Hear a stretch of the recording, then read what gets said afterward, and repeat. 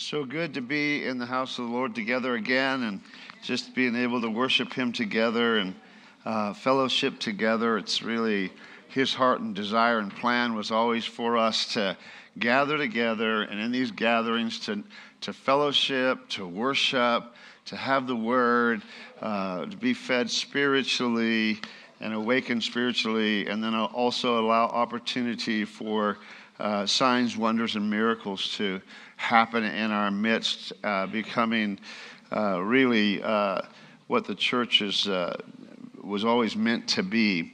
And so I want to take this morning, we're going to kick off a series, but as we do that, I want to just say this, because I really want you to maybe tune in a little extra special this morning. Just allow yourself to tune in.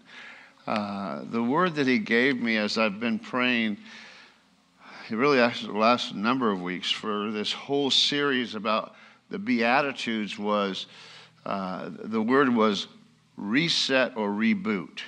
Reset or reboot. We have an opportunity to allow that to happen. And the Bible says that the preached word is the power of God unto this.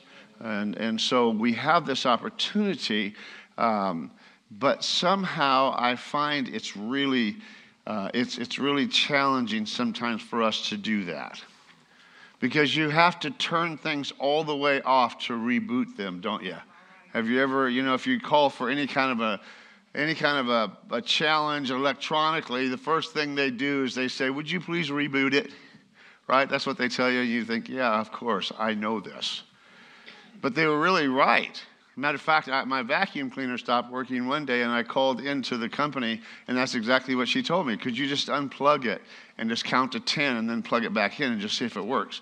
And believe it or not, I thought that was pretty stupid. I didn't tell her I thought that. The Bible says only a fool says everything they think. And so, unfortunately, I didn't, because it would have been on me. But I did that, and I plugged it back in, and that crazy thing started working. And so I want to just challenge us up this morning.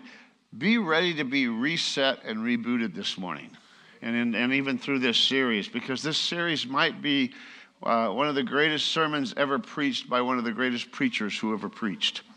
It's an amazing sermon, and Jesus Himself kicks off His entire ministry with this.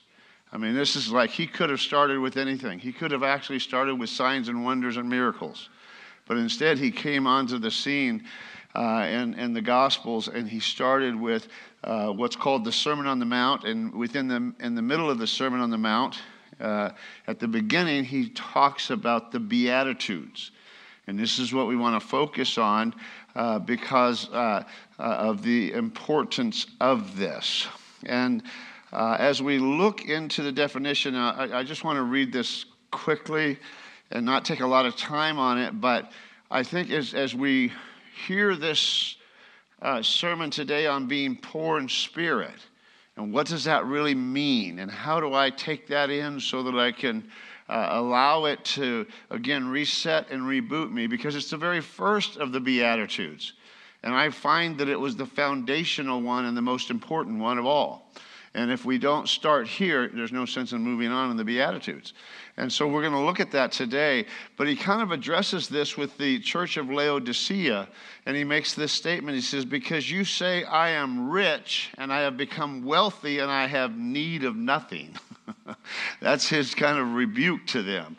He says the Laodicean church came to this place where they just thought they had it all together. And probably to the point where they didn't even need Him anymore. We got this figured out. We can do this now. And he comes and he really rebukes them. And he calls them out on this, because the Lord never wanted us to move away from the Beatitudes. We're actually to let those be our foundation and let those build us. And I find myself, I have moved away from them at times. And I think once we start looking at this, you would probably be able to say the same thing, yeah? And maybe you're there today. And He's just going to reel us back. He's going to reset us. He's going to get us back positioned for maybe one of the greatest times and seasons in all of history. And if it's not going to be all of history, it's going to be probably one of the greatest times in your life. But we're going to have to lean into this thing. We're about to move into a season where it's almost like, the Lord's going to stand up off of his throne and say, okay. And he's going to release something on the earth that's going to totally change it and totally transform it. There's enough havoc that's been wreaked through what I would say, the enemy over these last few years, actually last several years, but these last few years, there's been enough havoc wreaked that I believe that the Holy Spirit's ready to stand up inside of you and say, we're going to stop this. We're going to change this. We're going to turn this around. It was always meant for us to be kings in the kingdom. Come on. Right? We're supposed to be kings in the kingdom. He said, I made you a king and a priest. And a king of who? A king of his kingdom. And he said, he told us, his first prayer to us, wasn't it, hey, I want you to pray, thy kingdom come. And as you search the scriptures, and we'll look at it in just a minute, the kingdom of God is put within you at salvation. And now he's wanting to release it. But how does he do that? Well, we're going to look at that in just a moment here. We're going to start with the first of the Beatitudes. I want to kind of give us a bit of an overview, though, of these the Sermon on the Mount, so we can kind of see the setting and understand more what he's about to say and teach us. And so as we look into this, here's the two questions that we'll be asking or should be asking ourselves. What does a kingdom of God person believe, and how are they to live as a result of that? What do you believe, and is it altering the way that you're living? What do you believe, and has it changed your life? Because if it hasn't, then maybe you're not really believing. Or maybe you've changed and then you stopped changing, and I call that an unbelieving believer, as opposed to being a believing believer. I hope that makes sense. Right? I mean, has anybody been unbelieving for any season in their life as a believer? Raise your hand. Come on, I need to know. Okay, I just want to know I'm with everybody that's like me. It's the truth. And if we don't recognize that, then again, we just will continue to drift off. As Paul calls it, you'll drift away. And he doesn't want that. So let's pray. Father, thank you right now for your word. I pray the eyes of our understanding would be opened this morning. That something that your word says will speak deeply to each and every one of us. And not one of us would escape the power of your word. God, we thank you for your goodness and your mercy that's new every day. And I pray today that the Holy Spirit would enlighten us. In Jesus' name, amen. Amen. Amen. So he's going to answer those two questions. What does a kingdom of God person believe, and how is that affecting our lives? What Jesus is doing when it comes to the Beatitudes is he's basically revealing to us what we're to experience and grow into on the inside. On the inside. Because everything that is going on in you on the inside comes outside, right? You know what I'm talking about, right? Everything that's in you comes out. And so that's why when you do stuff and you go crazy sometimes, that's why it happens. Because that's what's in you. That's what's going on in you. That's what you've allowed to get into your heart and spirit. So therefore, externally, you have no control over it. When you get angry, why is that? Because you've allowed something to get inside of you. And pretty soon it's going to just come flying out. Anybody experience that? Anybody, you think something, or maybe you even say something. I remember the first couple of weeks that I was saved, I'm witnessing to my neighbor, okay? And as I'm witnessing, all of a sudden the F word come flying out of my mouth, And I'm like, whoa, what? I mean, it was, he was still redeeming me, obviously. I mean, I was witnessing, and it just came out, and I was like, oh my goodness, it just shocked me. And so, what's in here will eventually come out, and I have to take responsibility for it. I have to take responsibility for it. I can't pass the buck to somebody else. And each one of the Beatitudes that we look at will look at a different circumstance of life and how that God would bless us if we allow that to become a part of us. That's why each one of them starts with blessed, blessed, blessed, because he desires that. That's his desire. Graham Cook, in his book, Beholding and Becoming, he writes this. He says, the world is waiting for a different kind of Christian. Will it be you? Being unlike the other created beings, you carry a profound and unfathomable call on your life placed there by God himself. We talked about that in the previous series. You have a purpose, and you were created specifically for that purpose, and God wants to demonstrate himself through you through that. And this is what he's saying. God has called you to do something fresh and completely new that you cannot possibly do on your own. You think about 1 Corinthians 1:27, it says, but God has chosen the foolish things of the world to put to shame the wise. And God has chosen the weak things of the world to put to shame the things which are mighty. So he thinks differently than we do. And when I read this, I remember David's story. And you remember his life. He was unwanted. He was unseemly. He was the last born. He was put out to pasture to tend the sheep and to just stay out of the way. And even his own father forgot about him. His own father just forgot about him. We remember the prophet Samuel came and said, hey, I'm looking for the new king. And he brings by all of his other sons. And the prophet says, wait a minute, there's none of them. Something's missing. Do you have another son? Come on, this is exactly what happened. And it was, oh, yeah, we got one, but it would never be him. He's out there tending. We just have him out there tending sheep. And so he takes people that are just of the weakness sometimes of the world and the weak things to put to shame those that are mighty. And as we know that David was considered to be a man after God's heart. So as we look into these Beatitudes over the next number of weeks, I want you to be able to let it become a mirror for where your heart is at and how you're doing. And when we look at the structure of these verses, it starts actually in Matthew chapter 4 and verse 23. And we'll just run it up here on the screen. And just kind of look at this, because I think this is an important point in these. And he went throughout Galilee, teaching in their synagogues and proclaiming the gospel of the kingdom and healing every disease and every affliction among the people. And one way that we can restate that is Jesus went about to teach the way of the kingdom, but he also taught the power of the kingdom. And then we jump to Matthew 9:35, and he says about the same thing. He says, and this is at the end of the Sermon on the Mount, and Jesus went throughout all the cities and villages, teaching in their synagogues and proclaiming the gospel of the kingdom and healing every disease and every affliction.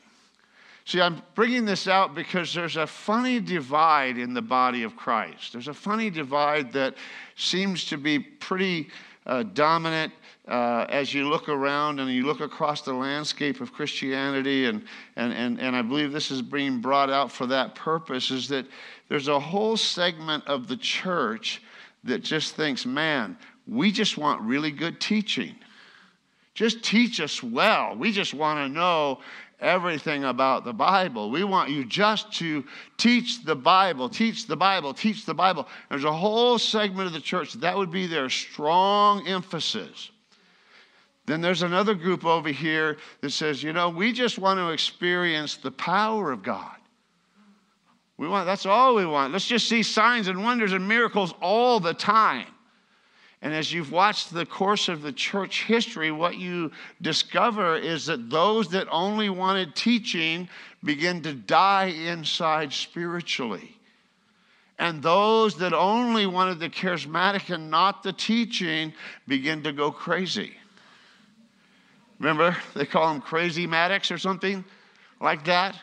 They just got crazy because why? They left the Word. But Jesus here, in the midst of this sermon, he teaches about the Beatitudes and he lays down the heart issues. But then he also comes and he starts healing people and delivering people from the demonic. We can't separate the two. We must have spirit and truth. We must walk in both of those and learn how to do it. And as we do that, we'll begin to see a fresh release of the power of God through us. Because God wants his power released, because it's really only the power of God that changes us. How many can say amen to that? And I'd just tell you, that's true. And so what he's doing here in this Sermon on the Mount is he's bringing both of these in. He's going to come in with some solid teaching about the heart, but then he's also going to demonstrate with signs, wonders, miracles, healings, deliverances, and those type of things. And I believe we just want to be a believing believer that believes in both of these, and we don't fall on one category. And it's understandable why this happens, because you can, you can really get buried in studying the Bible and knowing everything about it, and really getting a little bit of a pride because you know so much. Okay, but then you could also get on the charismatic side, just getting away from the Word, and pretty soon you're like a river without banks, which just causes a flood and destruction.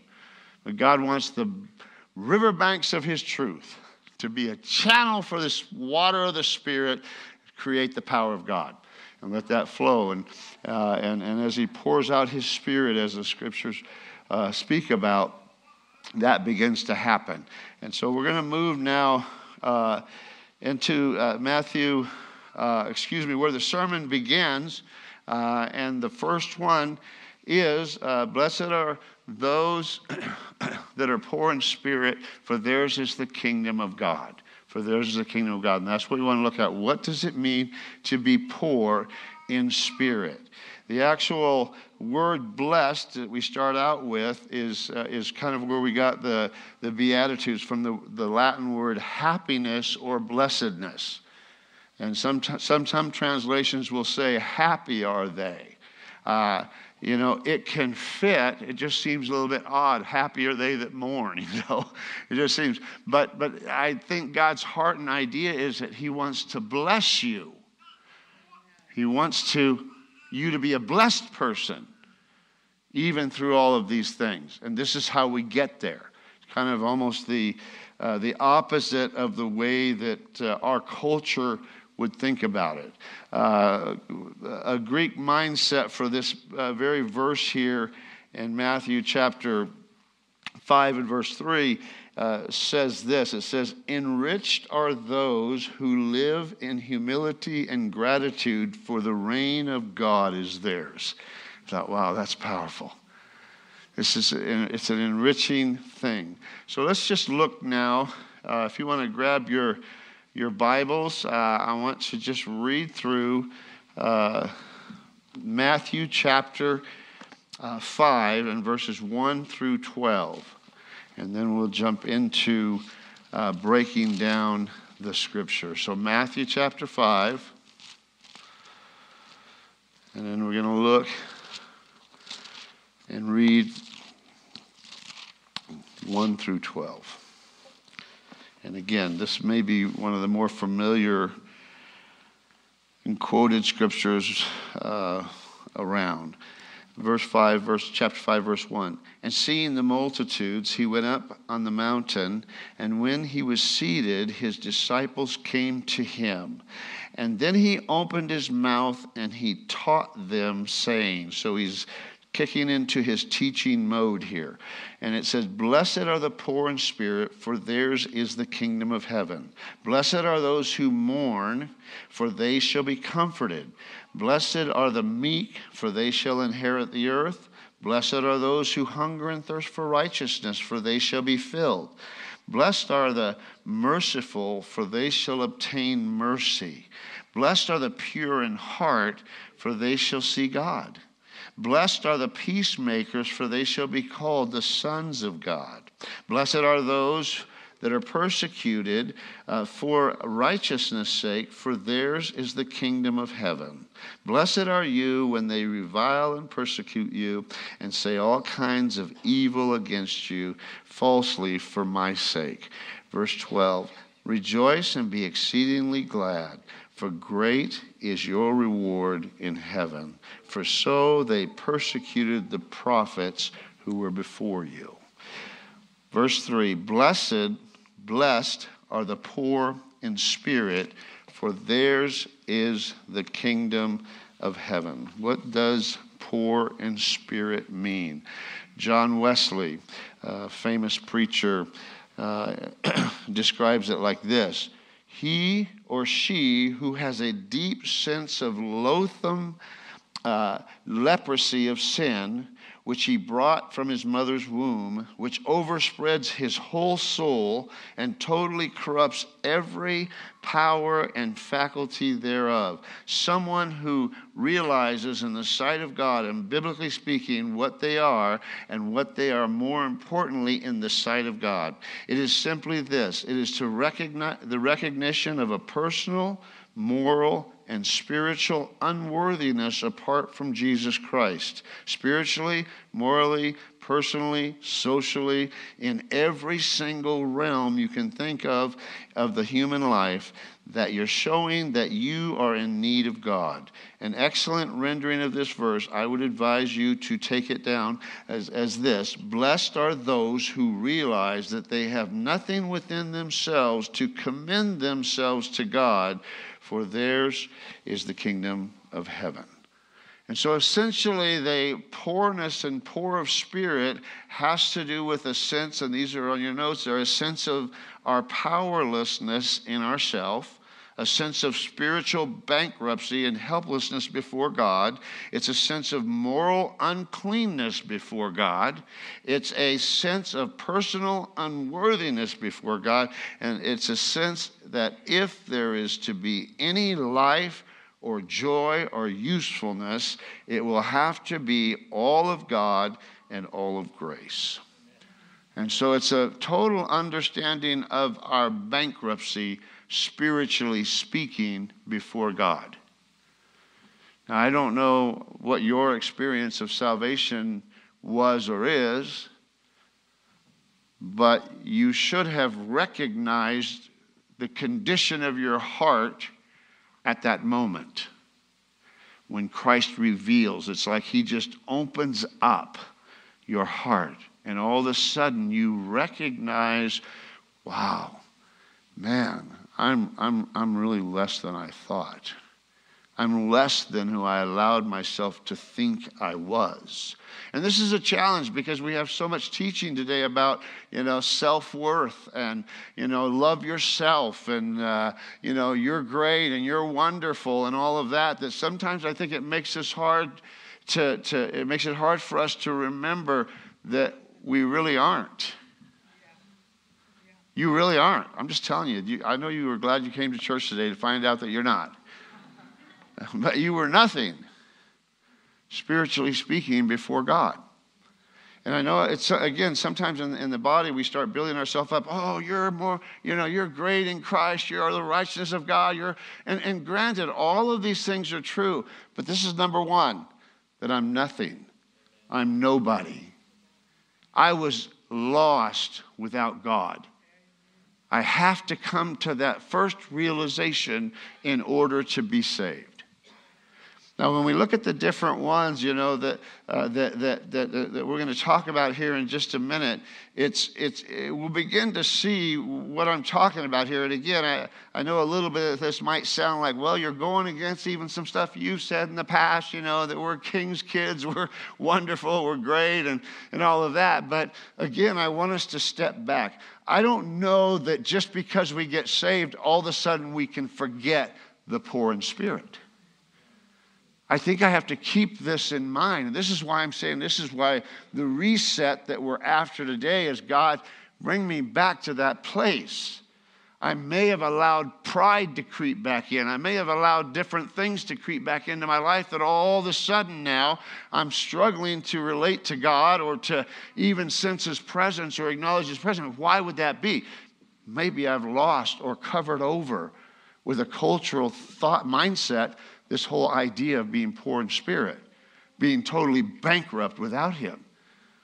You know, it's important for us to always remember Acts 17:28. In him I live, I move, and I have my being. It's in him. It's not in anything else but him. That'll always be. I never want to move away from that. And I wrote this down. A gauge for where we are is our response in his presence. Let me say that again. A gauge for where I really am is my response when I enter into his presence.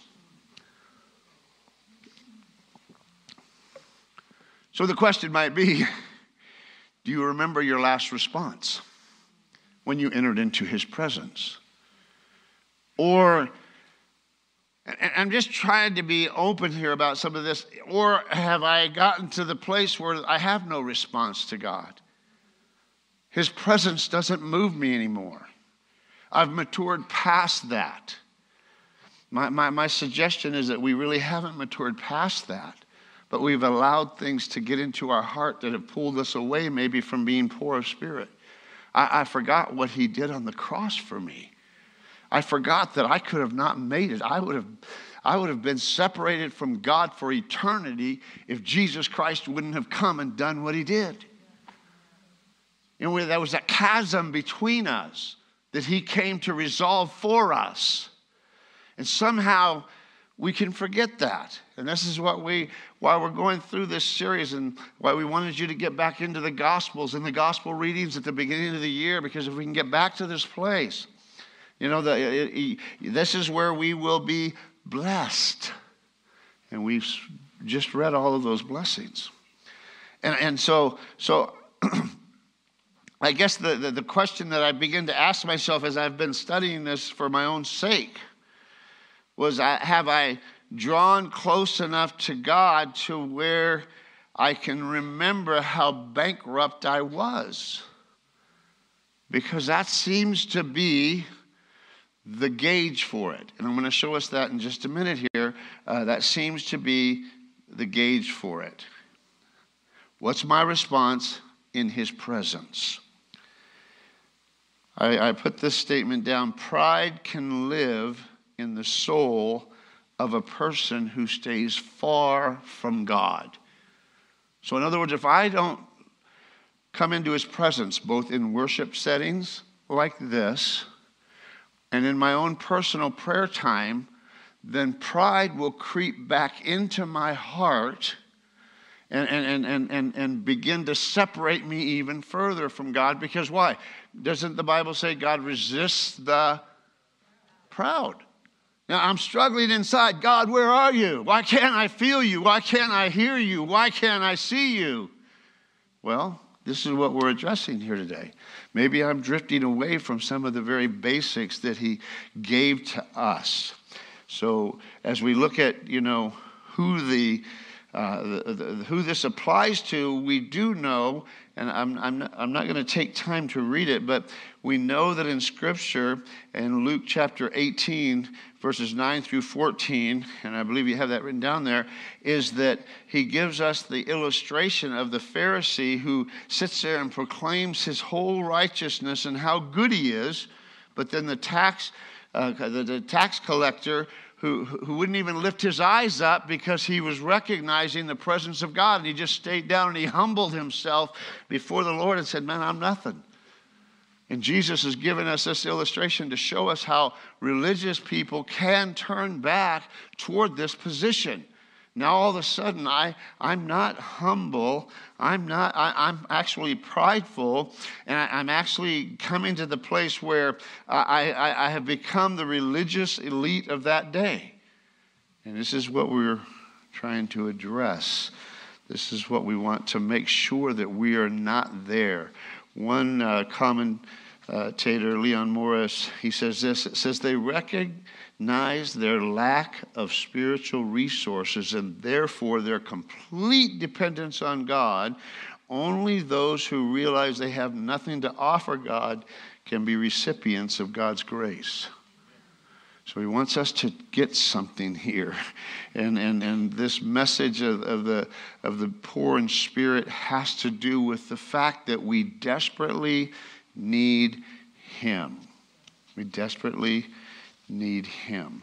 I thought this might be a way to help us to see something that, again, sometimes we miss with the, because we believe in the prosperity message. We believe in you're a king's kid, you are. We believe in sonship. We believe in all of that, but not at the expense of forgetting this poor in spirit aspect of it. Listen to this. These are people that you would recognize, okay? And I want you to hear some of the statements that they're making later on in their life.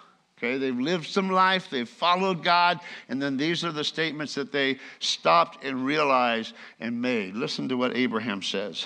In dealing with the Lord about Sodom and Gomorrah, he says this here in Genesis 18:27. Behold, I have taken upon myself to speak to the Lord, I who am but dust and ashes. Man, this is Abraham. And what about Jacob? When he returned from the promised land after spending 20 years in exile, he wrestles with God. You remember this story in Genesis 32:10. He wrestles with God and he says, I am not worthy of the least of all the mercies and of all the truth which you have shown your servant. I'm not worthy of that. There's a humility there. What about Isaiah? If you remember, when King Uzziah died in Isaiah chapter 6 and verse 5, and here's what he says. Woe is me. Hear the heart that this is coming from. This is Isaiah, walked with God for many years, wrote one of the most prophetic books of all the whole Bible. Isaiah is one of the more important books in the Bible because it ties together the entire Bible. It puts everything there. And listen to his words. In the presence of God, remember the glory of God came into that setting. And then this is what he says. Woe is me, for I'm undone. I'm a man of unclean lips, and I dwell in the midst of a people of unclean lips. For my eyes have seen the King, the Lord of hosts. Wow. What about Paul in the New Testament? He says, I know nothing good dwells within me, that is in my flesh. Romans 7:18. And then what about Peter in Luke 5:8? And when he saw the power of Jesus on the lake of Gennesaret, he says, Simon Peter fell down at Jesus' knees, saying this, depart from me, for I am a sinful man, O Lord. I mean, did you hear the heart of these guys? And it's really these guys that this is down the road in most of their lives. And now they're all of a sudden they're coming to this place and just realizing, man, I'm really nothing. I forgot what God did. I forgot what Jesus was doing. And now I'm coming back to you. And this is what understanding the poor in spirit and what the meaning is of being completely spiritually bankrupt before God.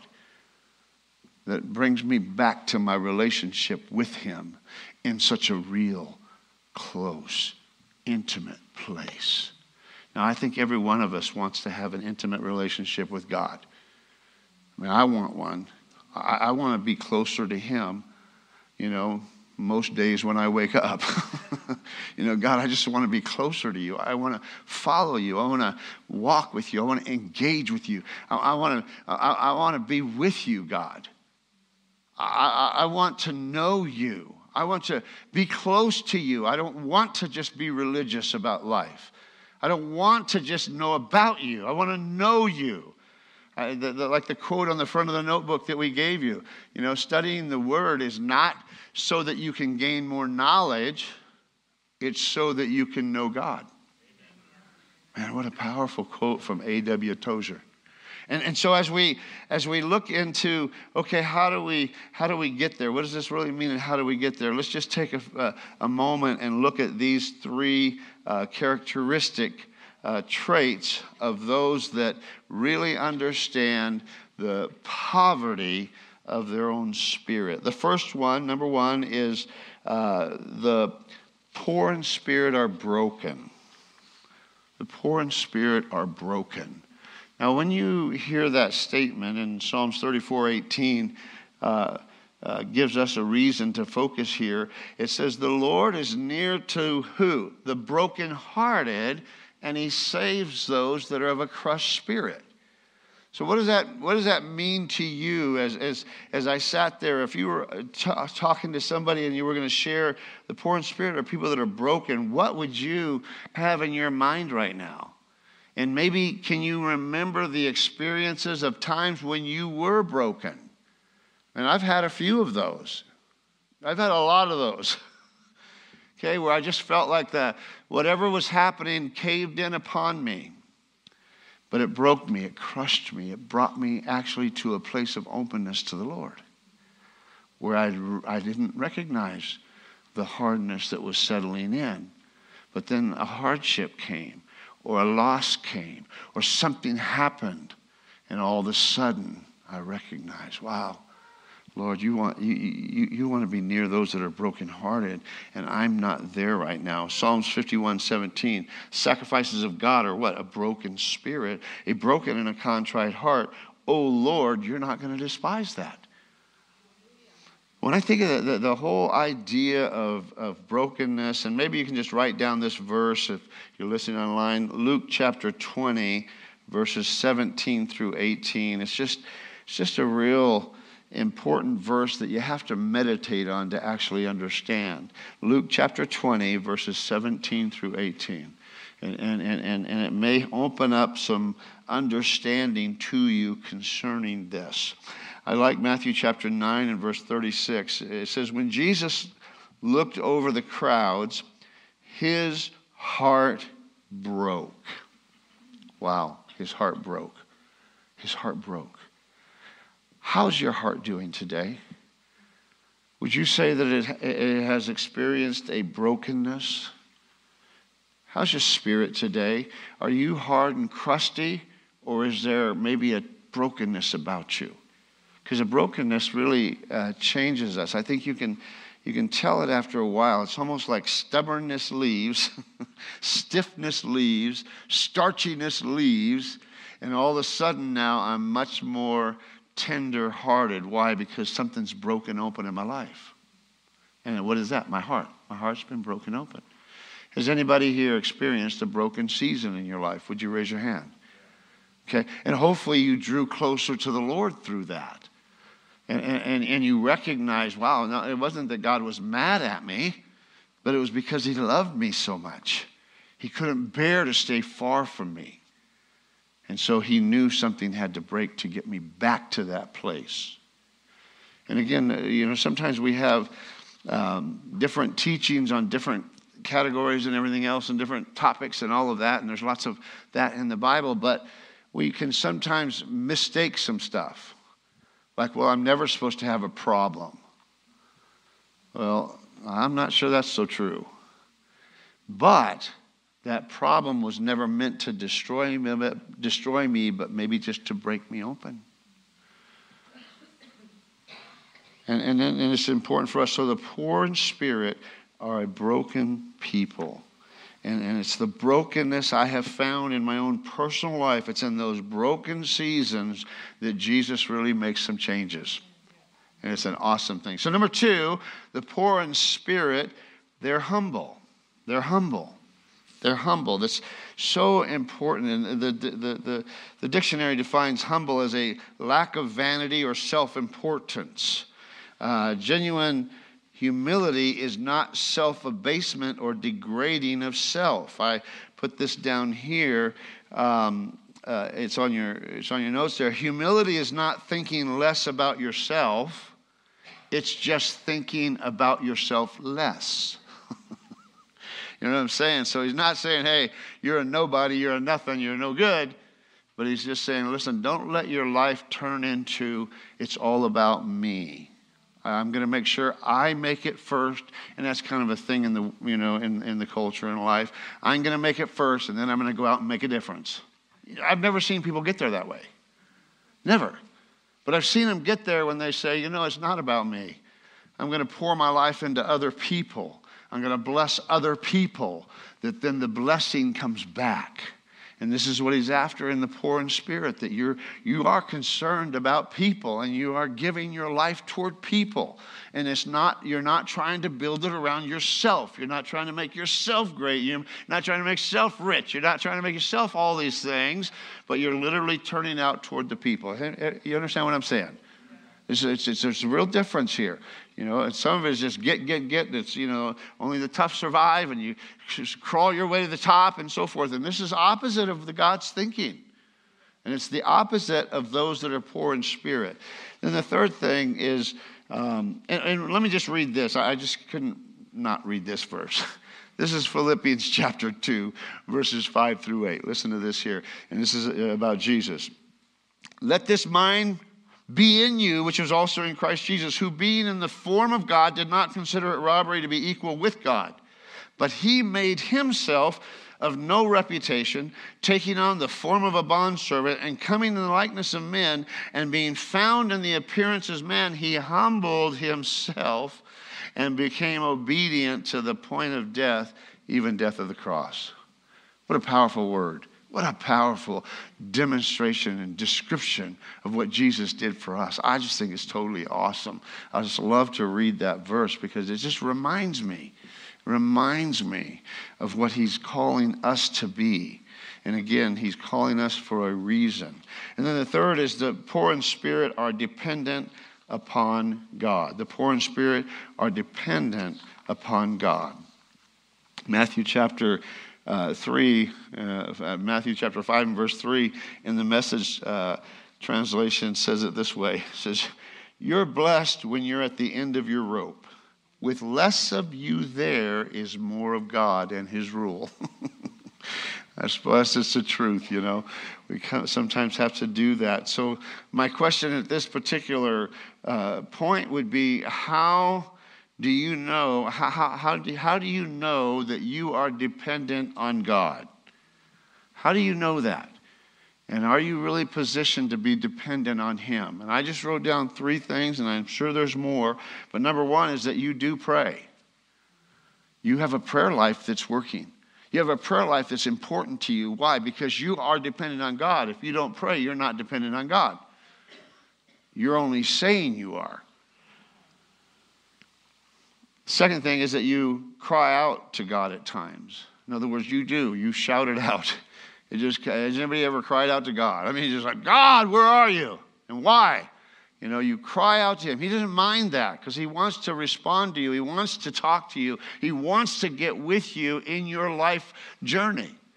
He wants to walk with you. And sometimes because we drift away, we have to cry out to him when we don't see and experience it, or we don't experience his voice or his presence or anything about that in our life. We're just living everyday life as a good person and we're not really hearing him. That's the time, man, you better cry out to God. It's emergency time. Pull the fire alarm because you want to walk close with him and you want to be that. Listen to Isaiah 41:13 as we wrap up this morning. Isaiah 41 and verse 13. For I am the Lord your God who takes a hold of your right hand and says to you, do not fear, I will help. Wow. That's your God. And in Proverbs chapter 3, verses 5 and 6, trust, and we all know this one, of course. Trust in the Lord with all your heart. Don't lean to your own understanding. In all your ways submit to him, and he will make your path straight. Psalms 121, 1 and 2. I lift up my eyes to the mountains. Where does my help come from? My help comes from the Lord, the maker of heaven and earth. That's where my help comes from. That's what I want to be able to say continually. That's what I want to be able to quote every time I face a big challenge. That's what I want to say. No, my help is going to come from the Lord. And you know something? And I know many of you can say the same thing. You've trusted the Lord in that way for years. I've been saved for 40-some years. I've trusted in the Lord. And you know what? He always comes through. He always comes through. I might need to be broken before he comes through. I might need to be humbled before he comes through. And I might need to get back to dependence on him, but if I do, he'll always be faithful. Everything else is sinking sand, right? But on Christ, the solid rock that I stand, I'll always be taken care of. He'll be near me. He's going to be close to me. There's good news about being poor in spirit. There's good news about remembering our helplessness and being able to stand up each day and allow the Holy Spirit to bring us back to a place of, I guess, sensitivity. Bring us back to a place of tenderness. Bring us back to a place where we love his presence. I love his presence.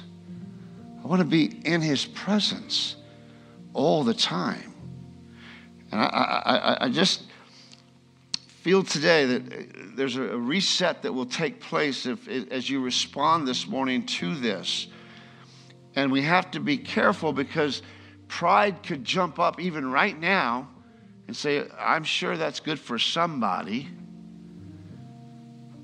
I'm sure that's good for somebody, and maybe bypass where I'm at today with it all. So would you just close your eyes for a moment? Let's just bow our heads for just a second.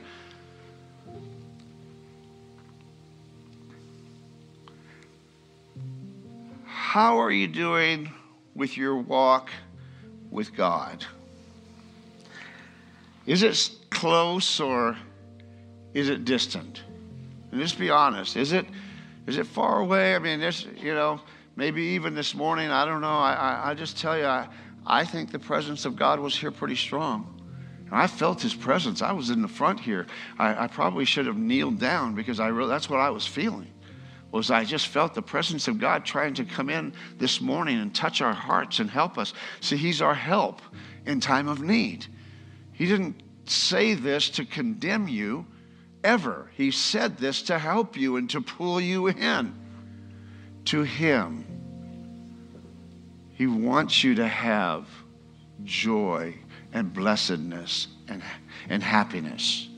And even sometimes when it's in the midst of a challenge. But how's your heart toward the Lord this morning? Are you tender or do you feel hardness creeping in? And I don't know how else to ask it other than that. Do you feel I don't know what this means to be tender before the Lord or to feel him. And if you've never ever felt him before in this type of poor of spirit, then today would be a wonderful time because that's how you step into salvation. You can't be saved any other way other than recognizing your bankruptcy of spirit and then allowing him to come in. And that's the beautiful thing. He just needs us to acknowledge it. Then he comes in. That's why he said in Revelation, behold, man, I'm standing at the door. I'm knocking today. I'm knocking on your heart today. Open it up and I'll come in. And so maybe you're online. Maybe you're in this room and you've never taken that time to say, God, come on in. I want you to be my Lord. I want you to be my Savior, and open the door for Jesus Christ to come into you, and he will, and then he'll begin to open up the eyes of your understanding. Things that haven't made sense before to you will all of a sudden begin to make sense spiritually because he loves you and he cares about you and he died for you. He came to give his life for you. And then again, it's maybe you're here and you're just recognizing kind of a coldness, let's just be honest, or, a distance from the Lord, and you really, you don't get excited about reading the Bible anymore or praying. That's just an issue. He wants to reel you back into himself because he wants you to be there. This is important. Blessed are the poor in spirit. And I like what it says. Blessed are the poor in spirit, for theirs is the kingdom of heaven. That's not a promise for the future, but that's a declaration for the present. I'm going to give you the kingdom of heaven. You're going to see it. You're going to experience it. You're going to walk in it if you remain poor in spirit. So let's just pray at whatever place that you might be at today. Again, if you're online or in this room and you haven't really said, Lord, I want you to be my Lord. Remember we talked about Lord and Savior a couple weeks ago. Then that's what you need to do this morning. You need to ask him into your heart. It's that easy. And then maybe you're, again, and I've been there and have had to repent and change and turn from the crustiness and the distance from God. And I just want to say, let's just get back to that. Let's just get back to that first love. Let's get back to that place where, man, God is fun. God is so good. God is rich. And never want to be apart from that. So, Father, we thank you today. I thank you right now for your word. And your promise that we would be blessed if we would take ourselves into, Lord, just this whole concept of the Beatitudes. We would be blessed,